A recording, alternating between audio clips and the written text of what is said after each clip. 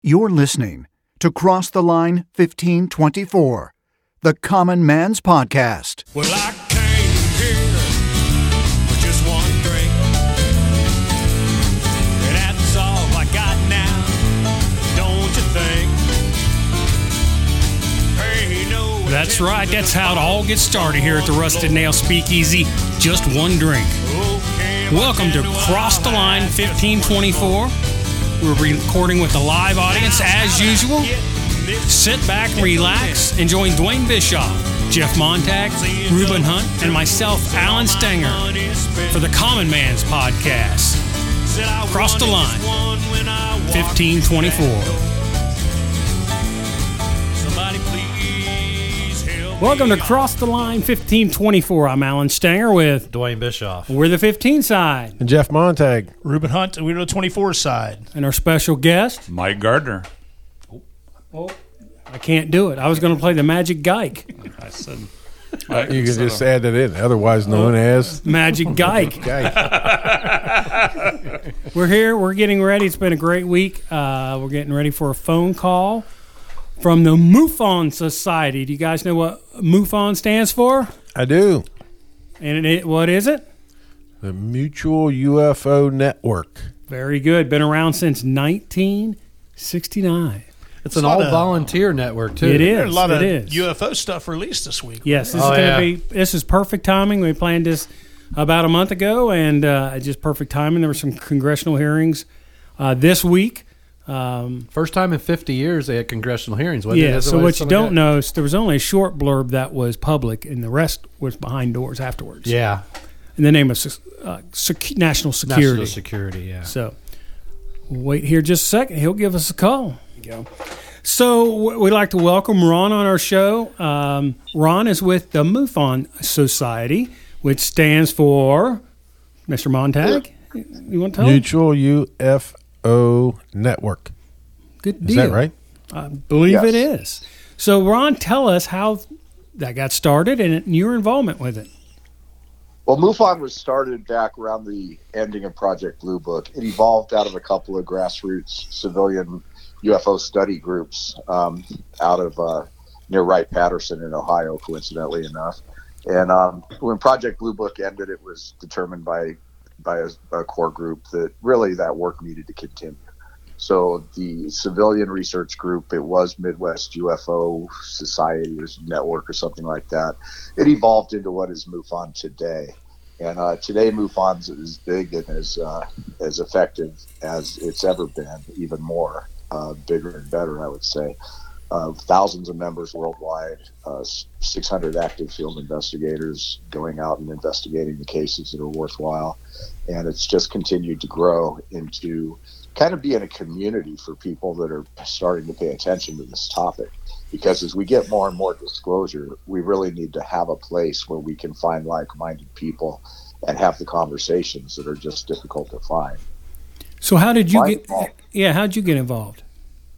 I'm a videographer. I own a production company, and I have been kind of dabbling in the UFO field since about 2008 when I was hired to produce some conferences in Washington, D.C. And so I've made a couple of documentaries about UFOs and won some awards. And I ran into MUFON at a conference, and I started talking to them about creating MUFON Television, which is an online subscription-based portal where we store all our content and we make original shows. And they liked the idea, so we did a joint venture. So now I co-own MUFON Television with MUFON. And then recently they just made me their media relations director. Good deal. Good deal. So this is perfect timing to have you on because, of course, earlier this week there was a congressional hearing about UAPs, which we didn't learn a whole lot, except there's a whole lot more noted sightings that they're talking about versus what they talked about last year in the report that told us absolutely nothing. So pretty much, yeah, except for the fact that now they do now acknowledge there's something that they can't explain. Yeah, but there was a General Samford back in the early 50s that did the exact same thing. It was the Air Force was recently formed after World War II. It came out of the Army, And this guy sat at a press conference and said almost verbatim what's being said today. We have these craft, they're doing very unexplainable things with certain flight characteristics we don't understand, and we can confirm that they're not ours, and we don't think they're the craft of any of our adversaries. And we, as the Air Force, are committed to learning about these and reporting it to the public. So if you just take that quote and you just put the script in front of a different face, you have what started out in 2017 and continues today. It's an almost verbatim rehashing of what was previously said. Right. And the way that ended up working out is they started Project Blue Book that was supposed to be a genuine effort to get to the bottom of it. But J. Allen Hynek, one of the guys that ran it, even admits that it was mainly to debunk and create disinformation around the field, while I believe a very mysterious core group of people, something akin to the MJ-12 theories, took over the real investigation, the real crash retrievals, and the real back engineering. And that stuff has been buried inside deep government and deep industry ever since. And now here we are, 2017, we have all these new faces basically regurgitating a 70-year-old story and telling us that nothing happened between Blue Book and the beginning of the sightings in the ATIP program in the 2000s, which is just simply not true. Yeah, it's amazing. So with today's technology that everybody has in their hand, whether it's a phone or a camera, it's kind of hard to turn a blind eye, because there are so many reports. And something that's cool about the MUFON website, there's actually a page of reports. And I mean, we're not talking 10 reports a month, we're talking 20 reports in a day's time around the world where people have reported aerial phenomena. So it's not like it's just isolated incidents. It's out there. People have seen it. People have videotaped it. Obviously, the military's videotaped and released some tape. So it's, as the X-Files used to say, the truth is out there. Yeah. Well, there's substantial evidence that this has been going on since the dawn of humanity. And so it opens up a lot of questions when you look at, what is our true origins? These craft and this technology have been around. And the thing that's, what's really great about what is supposedly being done now in Congress is that they're talking about it. But what is a little bit underwhelming, to say the least, and MUFON is actively engaged with conversations with these guys, trying to tell them, look, this is what's been going on. This is who you talk to. This is where you look. And they have expressed that they know that they're being basically deceived and not getting the information from the people that should be providing it. But the question comes out of that is, so what are you going to do about it? Mr. Congressman, are you going to toe the line and continue this narrative that is kind of a modified narrative for the day? Or are you, Congress, really going to start aggressively digging in for the truth? And so that remains to be seen, and I really hope that they are. We're involved more as an organization in engaging government than ever before. It was MUFON's database that was responsible for helping Harry Reid to make the decision to create the OSOP ATIP program in the first place. And now, as I said, MUFON has been in Washington, D.C. for 3 months, meeting with key members of government, and we're probably instrumental in helping to get these hearings started. Well, as Alan said, I mean, the technology that people carry around with, I mean, we're carrying a PC around in our pocket every day with the grade of camera we have now compared to 10, 15 years ago. You can get such good quality video. It's almost hard to deny the evidence of being something, and not just a blip in your recording, a piece of fuzz flying across or something like that. It's obvious. You can see that there's something there. Well, it's interesting because you bring up a good point about the modern technology and cell phone in everybody's pocket. And the fact is that with that, it's amazing that there's not a whole lot more. And MUFON gets, 600 reports a month on average, thereabouts. And almost all of them were able to come up with a logical explanation as to what it is. And so that leaves very few that are unexplainable. And even out of the unexplainable ones, a lot of them kind of lean toward an explanation. And so, the question is, these things are really all out there, then why do we not have more compelling film? You look on YouTube and you see these UFO videos that are like, oh, wow, that's an actual good UFO video. A lot of times they're hoax. Yeah, they're produced. Right. Yeah. So why don't we have more stuff?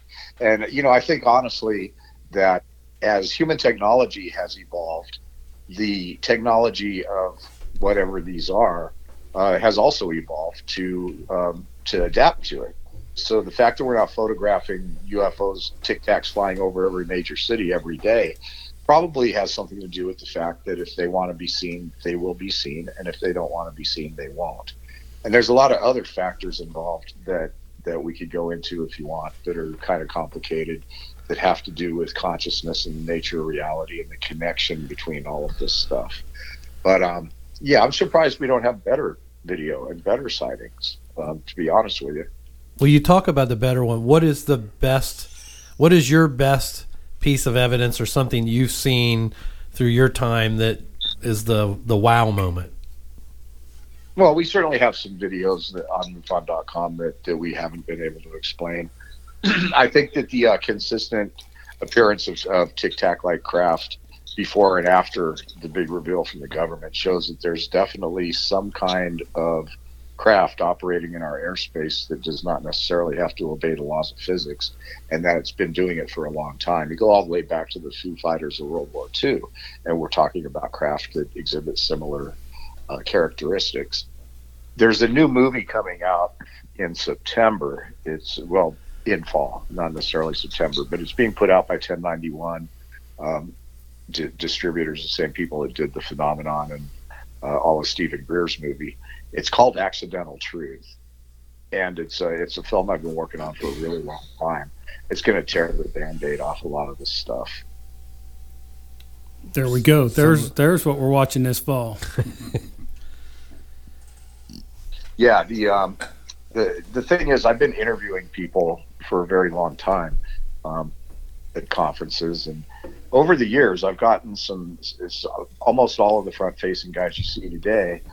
Nick Pope, Lou Elizondo, Christopher Mellon, and to a lesser extent, Colonel John Alexander, who you're going to meet in the film if you don't already know who he is. Mm-hmm.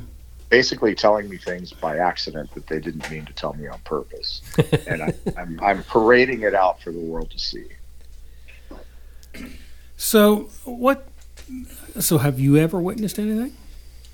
I haven't. I've done some ghost documentaries, some life after death stuff, where I've had some interesting things happen.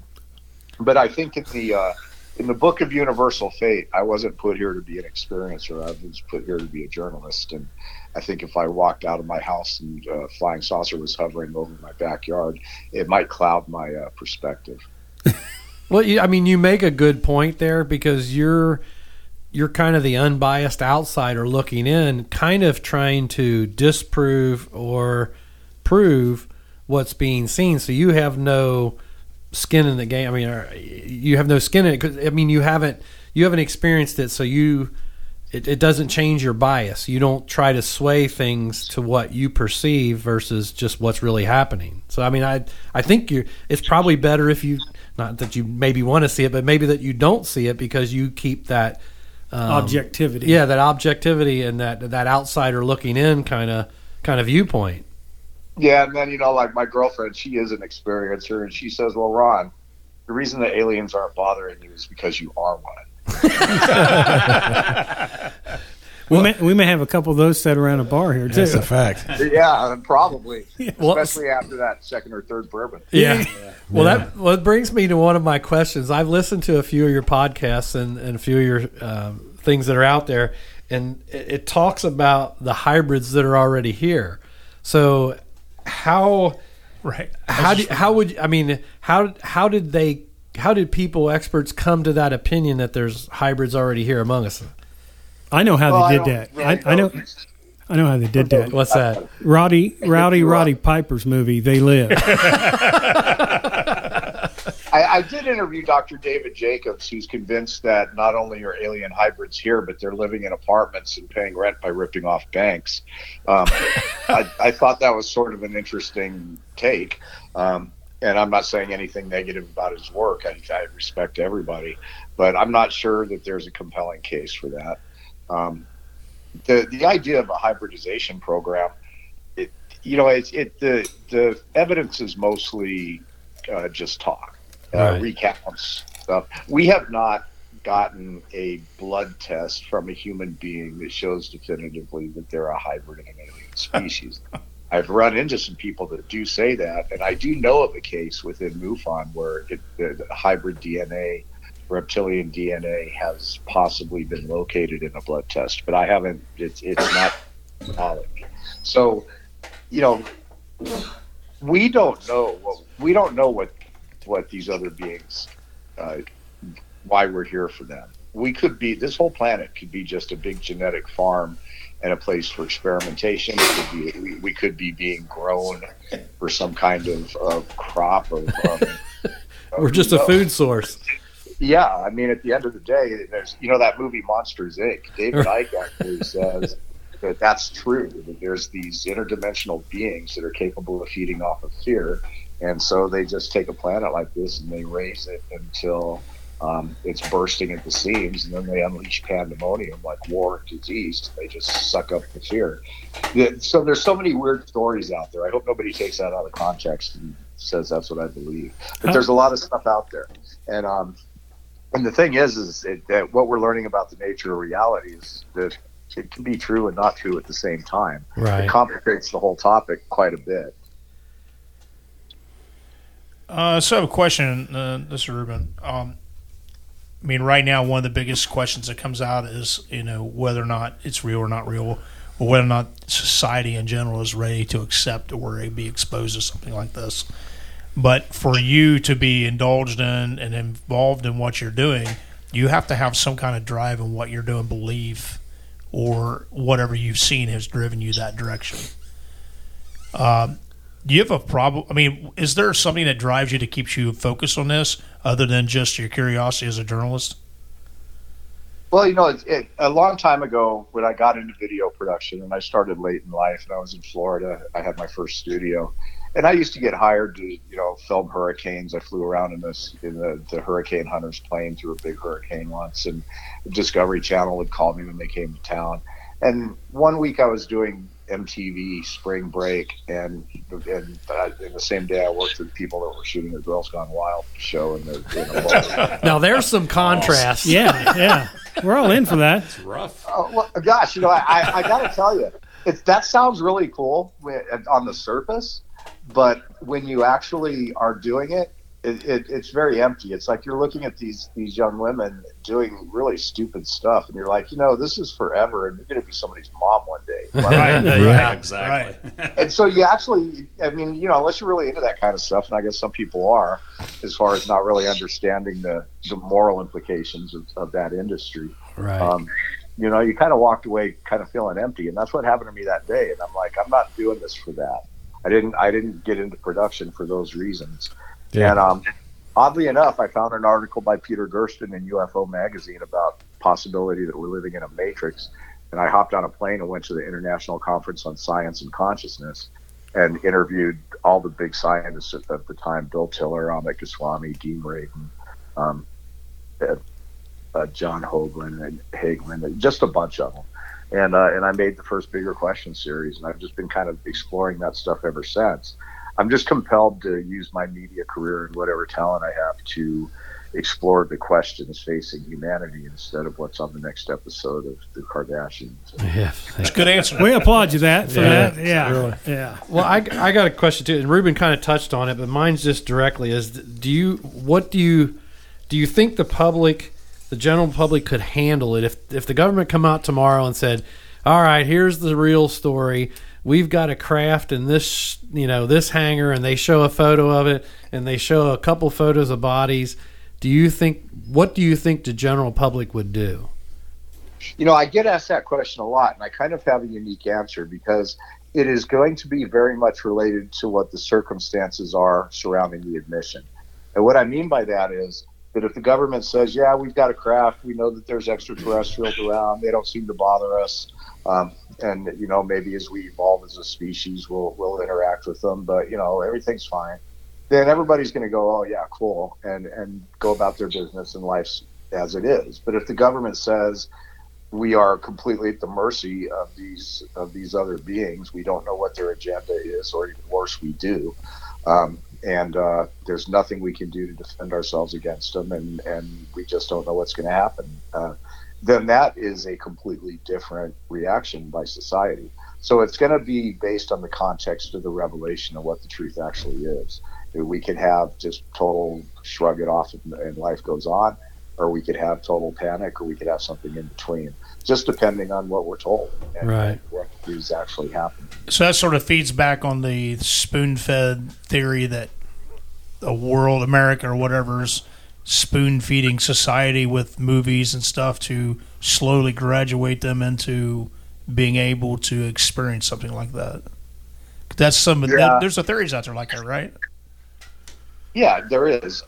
You know, we call it the slow drip of disclosure. Right. You know, obviously back, if you believe the MJ12 theories and some of these other ones, and so, including there were studies done by Congress. I can't remember the name of it. It basically said that human society, after what happened with the War of the Worlds radio broadcast, it was determined by a group of people. I think it might have been the Robertson panel. I might be wrong, but it was determined by these guys that human society wouldn't be able to accept that knowledge because it would upset religion and blah blah blah. And so the people that have been in charge of the secret for a variety of reasons continue to just not tell us. Yeah, but I think to your point, you know, the War of the Worlds was you were under attack, right? So, so the reaction of people that came into that broadcast in the middle and thought they were under attack reacted like they were under attack. Direct narrative, right? As opposed to, you know, what we're talking about, the theory about the slow drip and how it's presented, I guess, might be a whole different reaction by the. Well, in the out of touch times of when that did happen with H.G. Wells, I mean, that was totally very, very isolated group of people, and, you know, a very. You didn't have direct communication like we do today. Communication was only being fed. There was nothing going back. Right. Yeah, but imagine this. This is just when they had AM radio to listen to. Right. No social media to spread it. Right. That's right. I mean, that's what's different in this day and age. Sure. You have social media that spreads like wildfire, whether it's true or not true. Right. And, you know, the common person doesn't know, hey, is this a hoax or this is real? Can't articulate the difference. Yeah. Well, and I think the part when you guys were talking about the new technology, for me, it is about, 70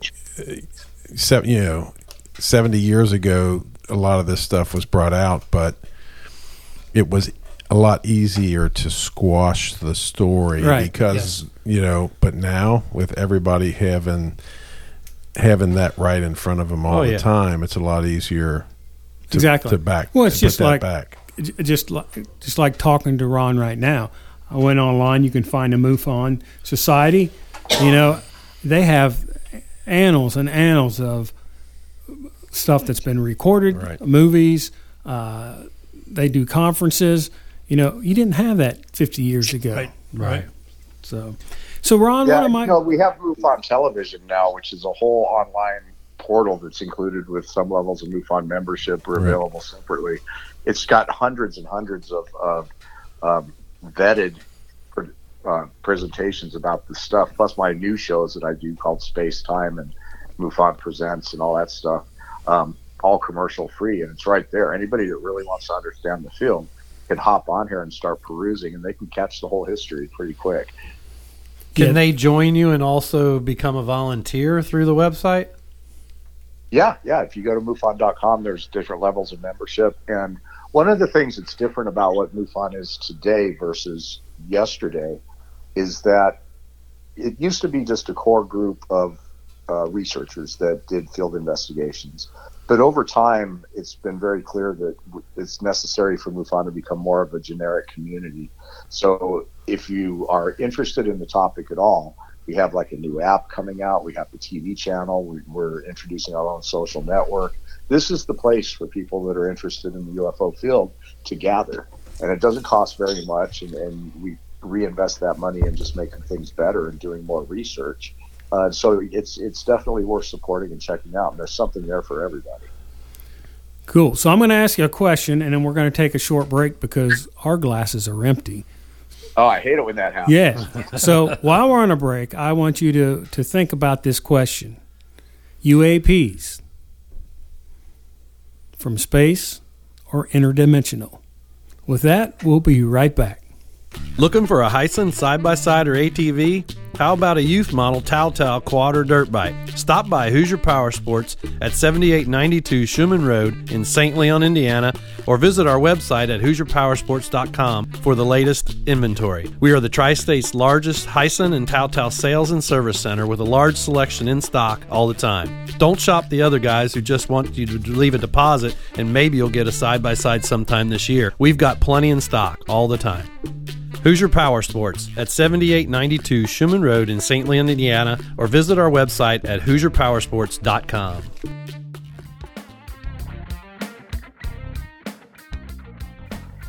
Batesville Liquor Co., located in Batesville, Indiana, and Tebby Liquors in Brookville, Indiana. You know, it's springtime. Before too long, it's going to be time for boat drinks. And they've got all the ingredients for any boat drink, party drink you might want. Do you have a special drink you want, a special cocktail? Can't find it? Give them a call. They might be able to get it in for you. Barrel picks, they've got barrel picks. They have a couple new ones coming in. Of course, you just heard us talk about Old 55. We'll let you know when that's in. And they've got a couple other ones that'll be in shortly. We'll make sure to let everybody know when those are in.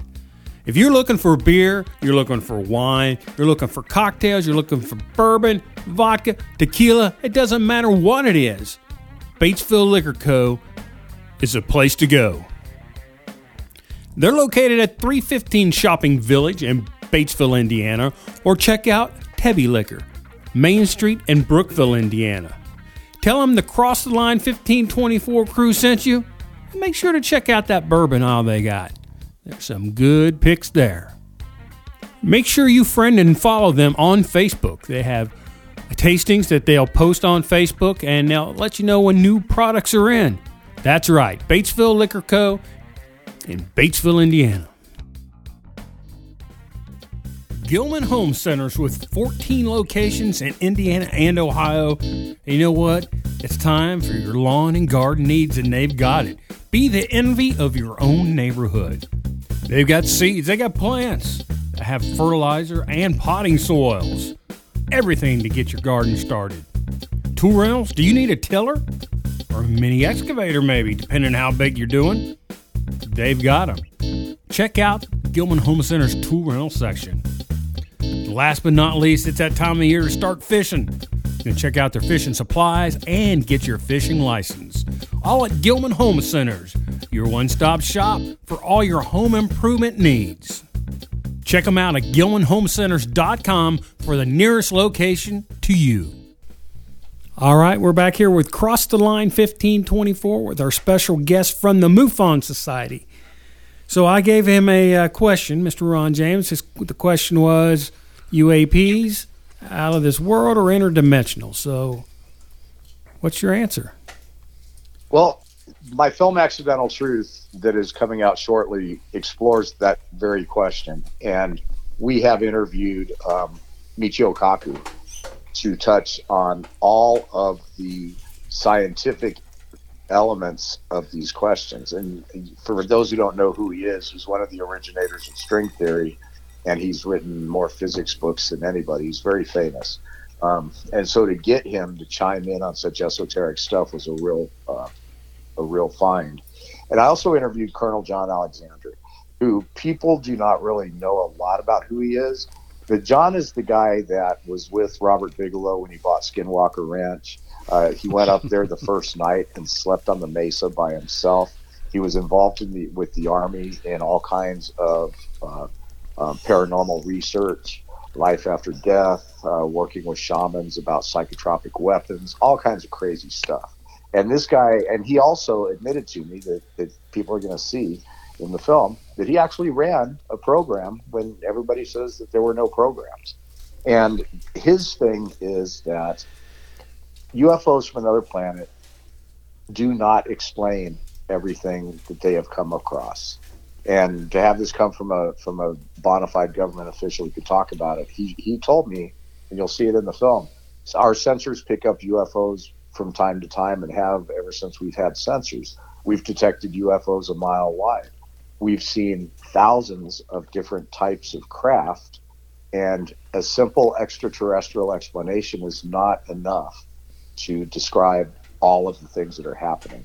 So like some of the stuff out at Skinwalker Ranch, where whatever was going on out there seemed to know in advance what these guys were going to do and prepare just little ways to mess with them. So, you can't explain that without bringing in levels of reality, levels of time, levels of space. And so the general consensus seems to be moving forward that consciousness is a big part of this.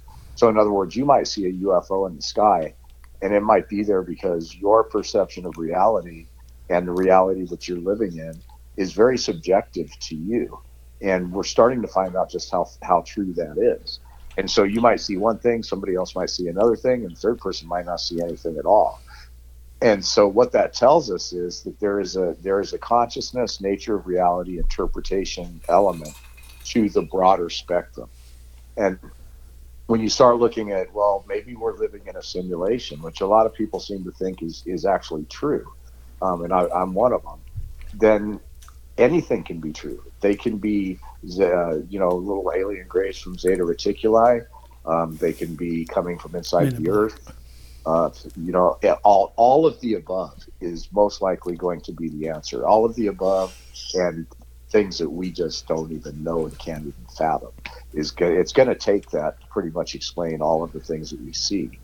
And so the UFO phenomenon is calling us to a broader understanding of our very existence and the nature of our reality. And that's when it gets to be a lot to swallow. But that's where it's going, and that's really what it's ultimately about. So you brought up Skinwalker Ranch several times. So we are, I'm going to say, huge followers, fans of the show that's currently on now. Sure. Of course, Brandon Fugal owns the property now, and History Channel has a Prometheus-produced show, Skinwalker Ranch. And all about it is very interesting, to say the least. It is, and we've had some involvement in that show. We've helped them with some stuff that I can't talk about, but I'm very familiar with the whole Skinwalker Ranch story. A lot of people don't know this, but the ATIP program that Lou Elizondo came public with, it was not originally that. It was originally the OSOP program, and it encompassed a lot of paranormal studies, and it started, studies at Skinwalker Ranch. There was a time when Robert Bigelow had his own group of people in there, and then afterwards he got the contract from the Defense Intelligence Agency, and there was a time when that place was crawling with special forces guys and government guys all trying to figure out what was going on. And so that eventually turned into the ATIP program because they found themselves so overwhelmed with information that they weren't really able to make any sense out of it all. And so they refocused the program on just trying to look at this unidentified aerial phenomenon.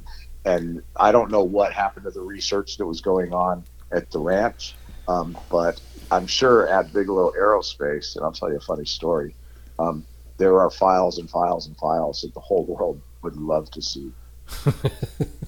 Well, it's amazing just the stuff that we see with the current ownership of Skinwalker and what they're putting out. I mean, if you don't walk away from that show scratching your head wondering what's going on, and it's not, and they're using technology. It's not pie in the sky. They're using technology, and when the plane's altimeter tells them they're 62 feet below sea level, there's something's funky there, and it's multiple times. It's not just maybe there's a malfunction on one altimeter. It's 6 of them that are saying the same exact thing. There's a phenomena going on there, And the question is, what's causing it? And different aircrafts too. Like last year, one of the episodes, they're flying a helicopter through, and all of a sudden there's something 50 feet below their aircraft, and they don't see nothing. And the pilot starts getting nervous, so they abort the thing. Well, then they go back and watch the video, and they see the gray streak go underneath the helicopter. So it's, I mean, for entertainment purposes, they do a real good job of putting the show through. And like Alan said, if you at the end of the show you don't start to wonder, just what is really out there, I don't. You're just not paying attention. Yeah, my concern about that show is that it's just going to turn out to be another Curse of Oak Island. Easy now. I knew he was going to say that. 15 seasons in, it's like, you can't find that damn treasure. Minus some other diggers, man. Yeah. So I'm not looking forward to 12 seasons of what was that running through the wood?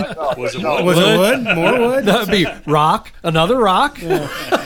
Yeah, let's just get to the point, fellas. But John Alexander spent as much time out there as anybody in the beginning, and he is convinced that there is a sentient, conscious entity involved in this, and that entity is very cantankerous, sometimes even dangerous, and that it literally has the ability to see things that haven't happened yet and to do things that are based on people's thoughts. So, and this has been pretty well documented. The book about by George Knapp and Colin Kelleher, and I think it's Latatsky, just came out, Skinwalkers at the Pentagon.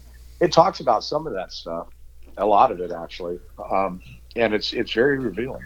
Well, the physical harm that's happened to a couple of the people in the cast, the one gentleman, his head swelled up, had to go to the emergency room, and very serious. And the one gentleman got radiation burns, after they open a well, and and then they go back a couple days later, and there's nothing there. It's just, there is some really just strange things that happen.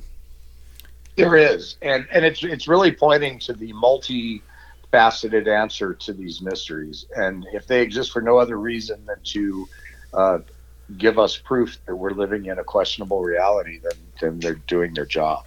So, Ron, we talk a little bit about Skinwalker Ranch, and then when we were kids, the Bermuda Triangle was all the discussion, right? So, are there areas in the world where these phenomena seem to occur more often than others? Well, whatever's causing this to happen, be it a thinness in the membrane between dimensions, be it underground anomalies like this appears to be a factor at Skinwalker Ranch. There's definitely places in the earth. I live here in Sedona, and they talk about vortexes and stuff, and that all sounds woo-woo until they bring in scientific instruments and they actually can register unexplainable electromagnetic anomalies here in Sedona. And there's stories of all kinds of stuff, UFO activity. There's actually a ranch just south of here that I've been doing an investigation at. I put game cameras out there for 6 months that supposedly has an interdimensional portal, and people have shown me what they say are pictures of it. So I think there's all kinds of places around the earth that have these strange properties.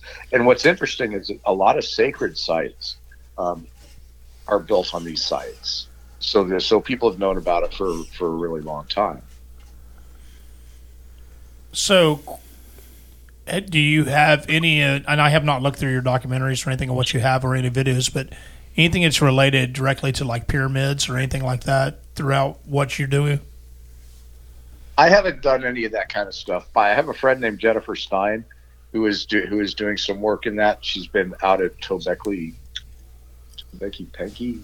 Can't even remember how you pronounce it. Right. She's been doing a lot of shooting out there, and she's really into the geographical stuff. So she's going out with a video camera. Her and I produced the True Story of Travis Walton together, and she's doing some work on that. I haven't. I'm working on my main thing with the UFO thing is just ripping the Band-Aid off the lies.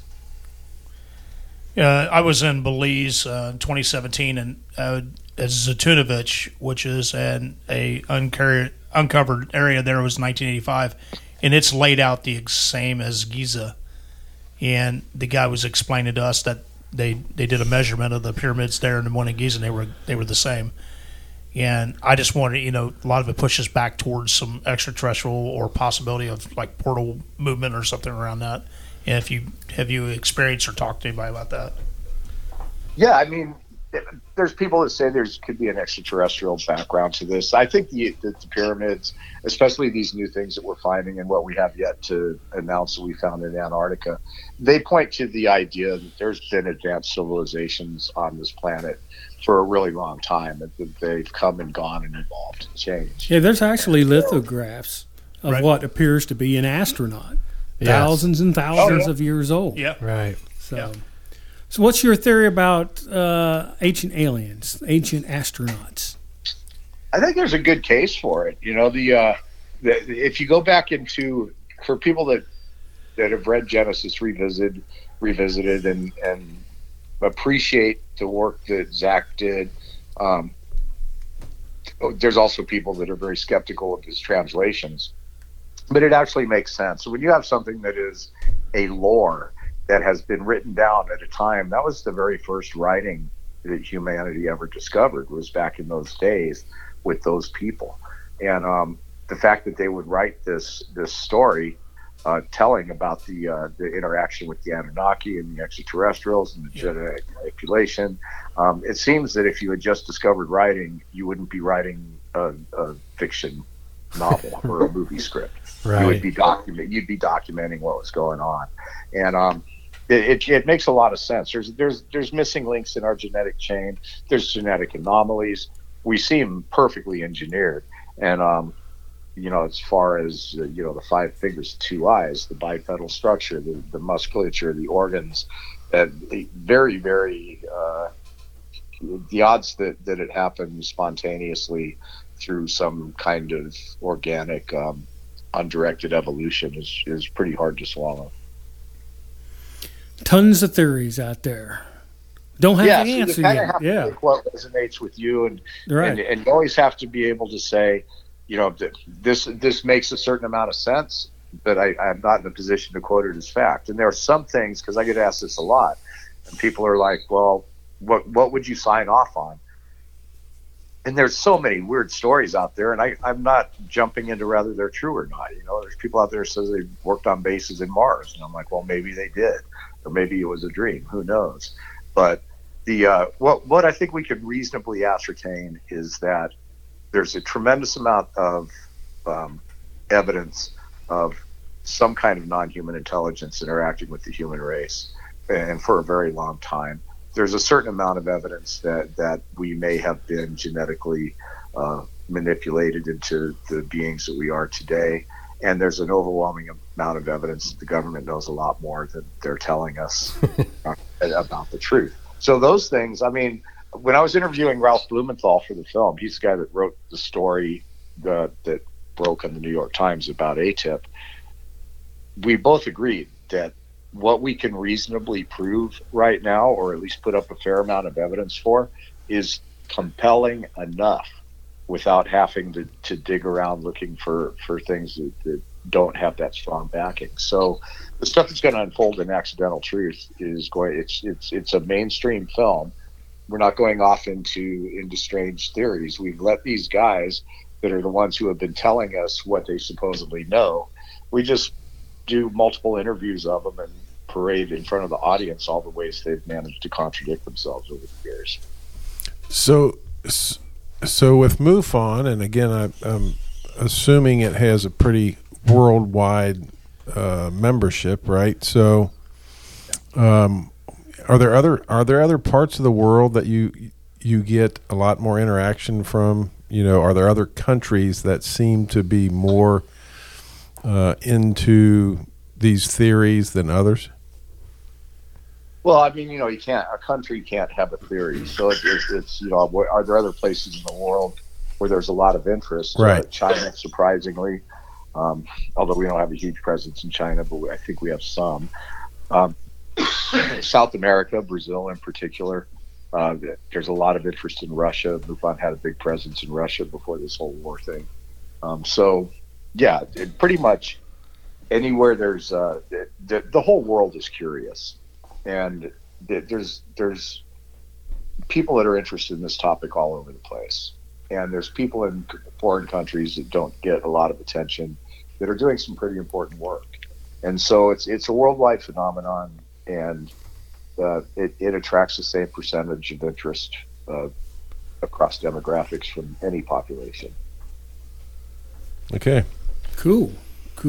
I'd said from the past that, we only know what we know, and it's, lack of a better word, we're arrogant to believe that we're the only ones in the universe because we haven't been able to prove or travel to other places. But, for us being, and let's use a Christian terms of being God's born world, we don't know what he's done on other worlds. We only know what we've done on ours, if that's the case. So it's interesting to listen to what other people's theories are behind this.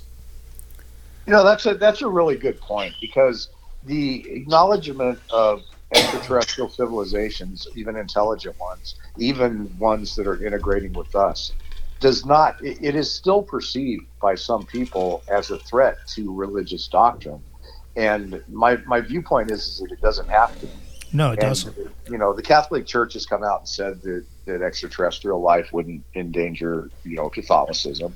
And one of the things that's very interesting about what's gone on inside the Pentagon and why the ATIP program had problems and why there's so much internal strife is because there are huge elements within government that think that this has some kind of religious demonic edge to it and therefore shouldn't be touched or interfered with. And I was very surprised when I talked to Lou Elizondo and he actually told me that, because I didn't think that would be still going on in the 21st century, but it is. Well, if you think about, if you look at the divine proportions and how the body and everything in the United States is divinely proportioned, everything in the world is divinely proportioned as far as that goes. But you think about it in those terms, it was designed by a higher intelligence to mathematically, and you could do it mathematically, break it down correctly and equally across the board through this divine intervention. You know that there's something intelligent behind us. And it could be a greater power or equal power, I don't know. But divine proportion is something that a lot of people don't understand and don't ever read on, but you should. Well, no, you're talking about sacred geometry, things like the Fibonacci sequence and pi. Yeah. And that is rampant through the universe. And I actually believe that points to the fact that our actual physical reality is an energy-based simulation. And when you look at what we know about physics, let's take this point by point. We know that matter doesn't really exist. It is atoms vibrating at a certain frequency to create an illusion of matter that our brains and senses are able to interpret. So basically, it's a wireframe grid, like a computer algorithm, like a video game, where it appears when it needs to appear, but in its liquid state, it's just vibration.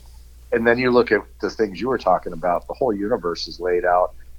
It operates on algorithms, actually very simple algorithms that make everything function. So, and then we have the laws of physics, which we've been able to prove that the laws of physics sometimes are able to disobey themselves. Just what we know about the universe and the nature of physical reality, it tells us that it functions very much as a simulation would. So it's not that far-fetched. It's not like we're sitting in a PC somewhere on a hard drive, but if you look at quantum computing, or you look at the fact that a computer doesn't necessarily have to be a physical thing. It can be a massive energy that executes equations, which appears to be what we're in. So it's and so for that to not be intelligently designed would be ridiculous. Of course, it's intelligently designed, very, very much so. Well, we have the physical proofs here with us to prove that, and that there's some kind of intelligent design amongst us, whether it's godly or what we see as godly is. But it's nice to hear a different view of that. But I honestly wasn't thinking about realities or alternative realities or programmed realities based on your terms. But as I look at things, and I think if God created us as gradually proportioned equally across the map on every organism there is on Earth, it is gradually proportioned. And then you see this, and I hear the term of what you're saying is it's programmed that way. It gives me a little bit different thought process on that. Well, it's the thing is the mechanism that I described does not preclude a master intelligence behind it, and so the idea of God or the sum of all consciousness, or however people want to take it across their religious spectrums, does not. The system still has to work. It still has to have a mechanism that makes it possible, and so. Rather, God created the universe, or it came out of some black burst of nothing, which makes no sense to me either. The actual mechanism that creates physical reality and creates our consciousness and gives rise to our experience, it does still have to function through a process. And so, as we're really on the same page. I have absolutely no doubt of intelligent design, or God, or however you want to say it. Right. But all I'm saying is that, yes, you can take that for granted, but there still has to be a way that it works. Yeah. So I just want to say this conversation is getting way deeper than most conversations around. And just so you know, bar. The gentleman that's talking to you about that, Ron, doesn't believe that we've ever landed on the moon.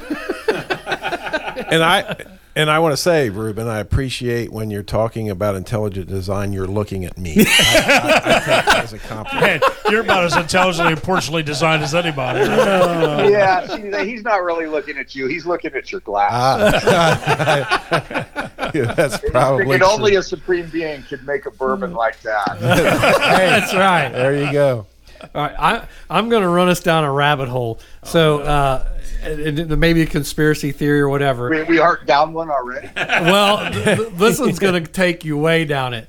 So, the last few years, everybody hears this New World Order, and you see the governments, everybody's trying to align, and everything's moving towards one source.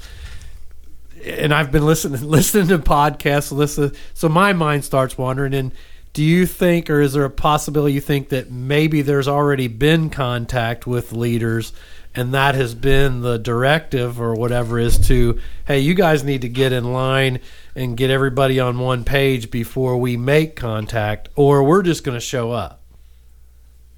Well, I definitely think that it's quite possible that governments have been in contact with some of these species. There's a big story about Eisenhower making a treaty that allowed them to do a certain amount of abductions in exchange for, leaving us alone. So there's a lot of stuff out there, but this is going to be, what I'm about to say is going to be very, very unpopular. But one world government is not such a bad idea. The problem is it has to be a good government based on compassion for the people. Right. And I often wonder that, we got the Chinese social experiment, which God forbid that's how it turns out. Right. We have the democratic experiment, which works pretty well as long as there's no corruption. We have which there never has not been. Well, I mean, the U.S. system is, for all of its faults, is the least corrupt one of anything we've seen in the world. Fair enough. Still the best there is. Yeah, that's right. Yeah.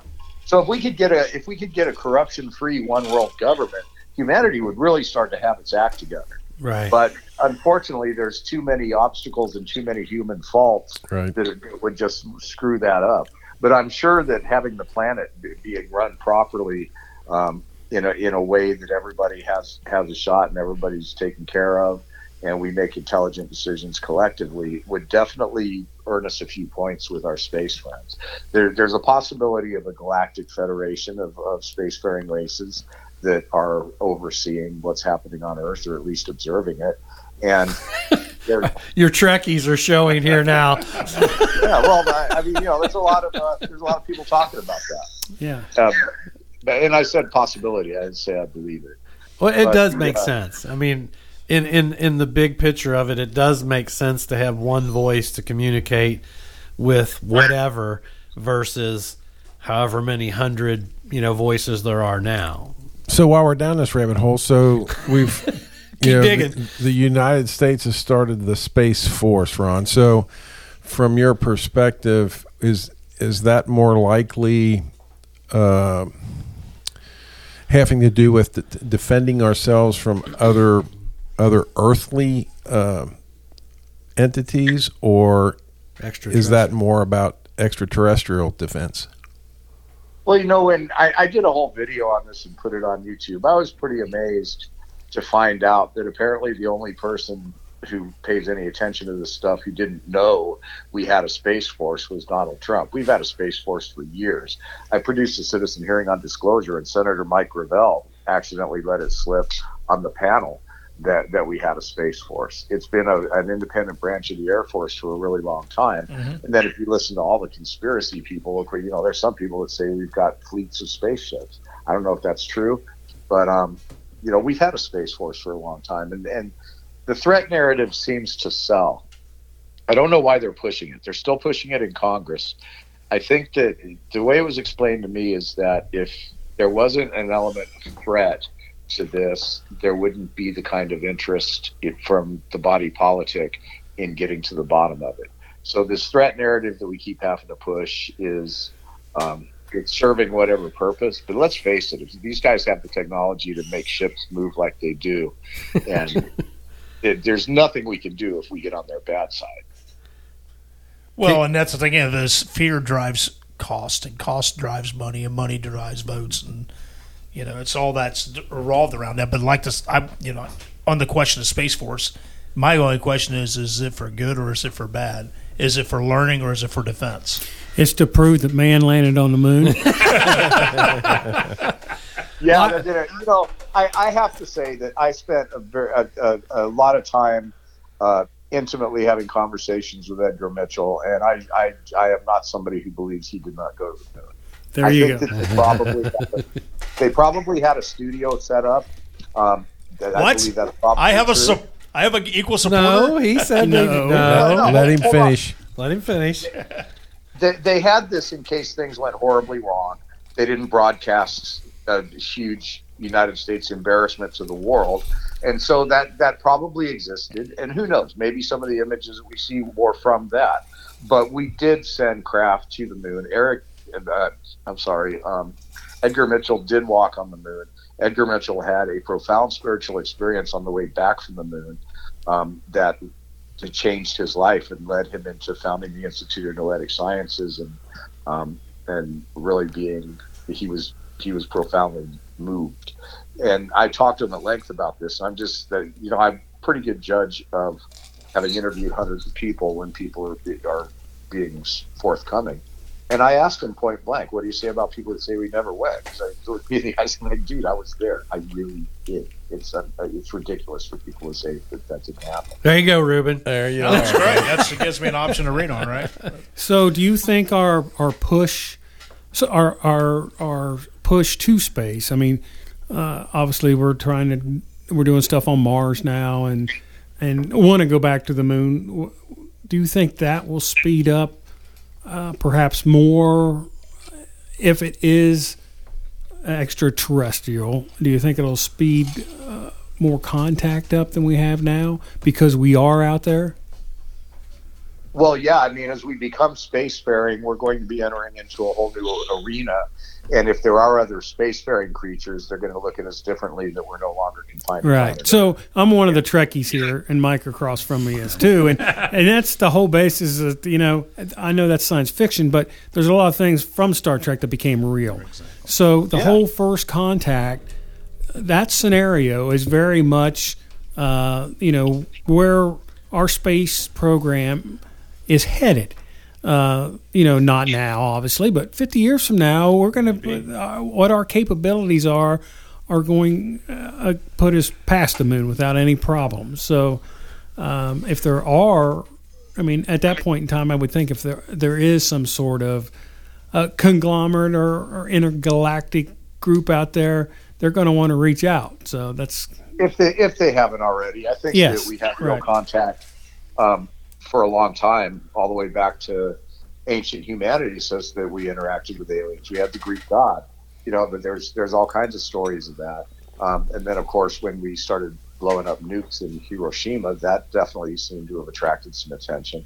So you asked me earlier about the Space Force, a force for good or evil. I think that the Space Force is just going to be there to explore technology to keep up with the space ambitions of our rival countries. And also it's gonna do all of the things related to space, things that we'll find out about, and things that we won't, and probably preparing defense for the planet will probably be one of those things as well. Good deal. I'll tell you what, this has been a great podcast. Once you plug the movie that's coming out a little bit more, so folks know where they're going to be able to find it, and then a little bit about the MUFON Society as well, website and all that good kind of stuff. Sure. So actually, let me talk. We've got the symposium coming up. MUFON has yes. It's international symposium coming up. I think it's July 7th through 10th in Colorado. But you can also pick up the live stream. We've got a lot of really interesting guests in the theme of UFOs in the media. And you can find out about that at MUFONsymposium.com. And you could buy the live stream for the entire event for $79. But what's really cool is with that $79, you get a whole year of access to the MUFON television channel, which has hundreds and hundreds and hundreds of videos, not a single ad, not a single commercial. We don't track people with cookies. It's just there. And so $79 gets you the symposium live stream and all of the access to our entire catalog of media. And so that's a pretty good deal. That's a pretty good deal right there. And then the film Accidental Truth is going to come out sometime in fall. And it's basically all about the fact that we have these front-facing people now that are coming in front of us and they're talking to us. But they openly tell us, "I have information, but I can't give it to you because it's under security." And we explore, well, is that even really right? If you have information that would change the course of humanity, don't you owe that to us, no matter what oath you took or promise that you made? And so we explore both sides of those stories. And then we look at some of the slip-ups that have happened regarding things like materials and crashed UFOs, and I do some funny stuff. One of the things that has really been bothering me is that there was a story that came out in the New York Times about materials, crash debris being studied at Bigelow Aerospace, and that story was confirmed by George Knapp many times. He reported it as fact, and then all of a sudden, the story changed, and the story was, we built the facilities to house and study materials, but guess what? We never got them.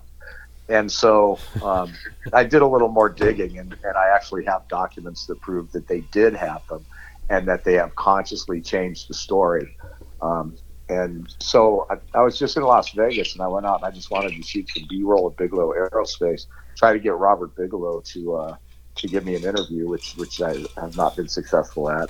But I was driving around the facility, taking out my camera and shooting it from all different angles, and I noticed that I was being followed by a black SUV.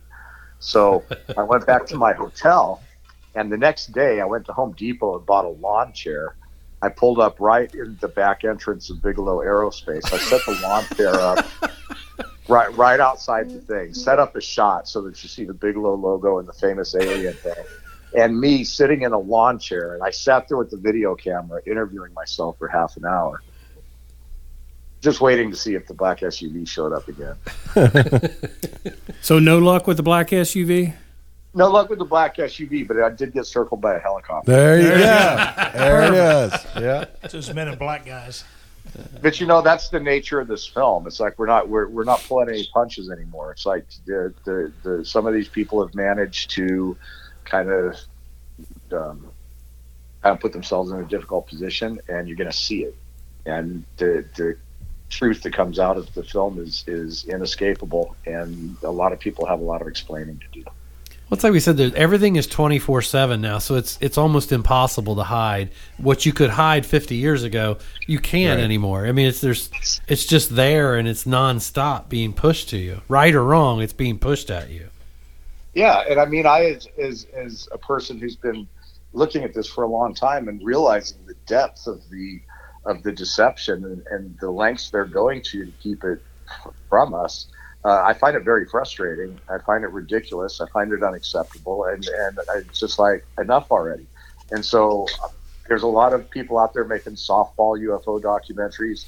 This is not that. Cool. We are looking forward to it. Looking forward Might to be it. a movie night. I think at it the will Speakeasy. be. Movie night at the Speakeasy.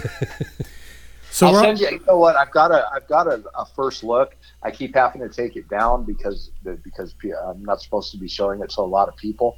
So I make it private and then I make it unlisted. I can send it to you. I can send you the link right now, but you'll have to look at it like right after we get off the phone. We'll do that. We'll do that. Not a problem. So yeah, I'll send you that. Good deal. So we'd like to thank you for joining us. It's been a great podcast, a little eye-opening for everybody. Hopefully our listeners aren't freaked out. It's not War of the Worlds. No. But, there's something going on out there. We've talked about it before on our show, and it's nice to get an expert on besides just the group of us on here throwing our theories out. So Yeah, we appreciate you taking the time. I forgot to even really look into what your podcast is. It would be pretty funny if your audience was somebody that wasn't familiar with this at all. Well, yeah, so we cover a wide range of things. So there'll be some of our listeners that won't be into this. Other listeners will be like, holy crap. So we cover a wide range of things. We do everything from Oak Island to interviewing distillers from bourbon distilleries, interviewing folks from TV, just all kind of stuff. Music. Yeah. We call ourselves the Common Man's Podcast. We're a group of regular guys talking about everyday things around a bar. So, well, you know what I want to see? I want to see another round of Scotch aged in Oak Island oak. Yeah, there you go. There you go. That may be the only treasure we ever get. Maybe they dig it up there. You know what? You just probably gave somebody an idea. I see next year there'll be an Oak Island Scotch being Well, the sold. problem is there's no more of those oak trees there. They'll find something. Oh, yeah, look at all that wood they're dredging It's up. in the swamp. Yeah. Old wood, new wood. Wet and muddy woods, what that is. So, like we talked about, we're a little more into bourbon, although that we're not. We don't have a great distinction between our alcohols. We'll jump from one to the other pretty easily, but I think that's Scotch. like me. I'm a connoisseur of a fine Cabernet Sauvignon. So after the first bottle. But if I want more than that, I'm pretty much going at the box. There you go. So normally our wives are all here as well. We call them Table 12 because they're at the table in the back. They're into the whole wine thing, but they're not here tonight. So we do have some Scotch at the bar. It's right behind you, Dwayne. Yeah, it is. Yeah, it's right behind you. Yes. And if I maybe, I think the Scotch wouldn't exist if it weren't for bourbon, because don't they now need those bourbon barrels for? Well, Scotch is a lot older than bourbon. That's true. Yeah, but I mean, I think they're using. I think they're using the once bourbon used barrels. bourbon barrels, are shipped overseas to Yeah. make the Scotch. So yeah. Good deal. Well, we'll let you go, Ron. Thank you very much. Absolutely. Great interview. I Thank you. just emailed you that link. If I could give you about maybe 10 minutes to take a look at it. I saw it pop up on the screen. Yeah, we're going to get off of here and watch a little Ron James filmography. So I'm Alan Stanger with Dwayne Bischoff, Jeff Montag, Reuben Hunt. Mike Gardner. and our special guest. Ron James. And we'll see you next Thanks, time. Ron. Oh, what a great interview we had with Mr. Ron James from the MUFON Society. Keep a lookout for his movie coming out. And then check out their webpage, the MUFON Society. The question's out there. Are we alone? Maybe, maybe not. So it's an interesting topic. As always, if you like our podcast, please leave us a positive comment and a 5-star rating on whatever podcast app you use to listen to us. We're on all of them. It's like 20 or 30 different apps out there now. It's crazy the amount of listens we get from apps I didn't even know existed. So once again, for Dwayne Bischoff, Jeff Montag, Reuben Hunt, myself, Alan Stanger, thank you for listening to Cross the Line 1524. Pay no attention to the bottles on the floor. Okay, pretend, well, I'll have just one more. I came here just one drink, and that's all I got now, don't you think? Pay no attention to the bottles on the floor. Okay, pretend, well, I'll have just one more. Okay, pretend.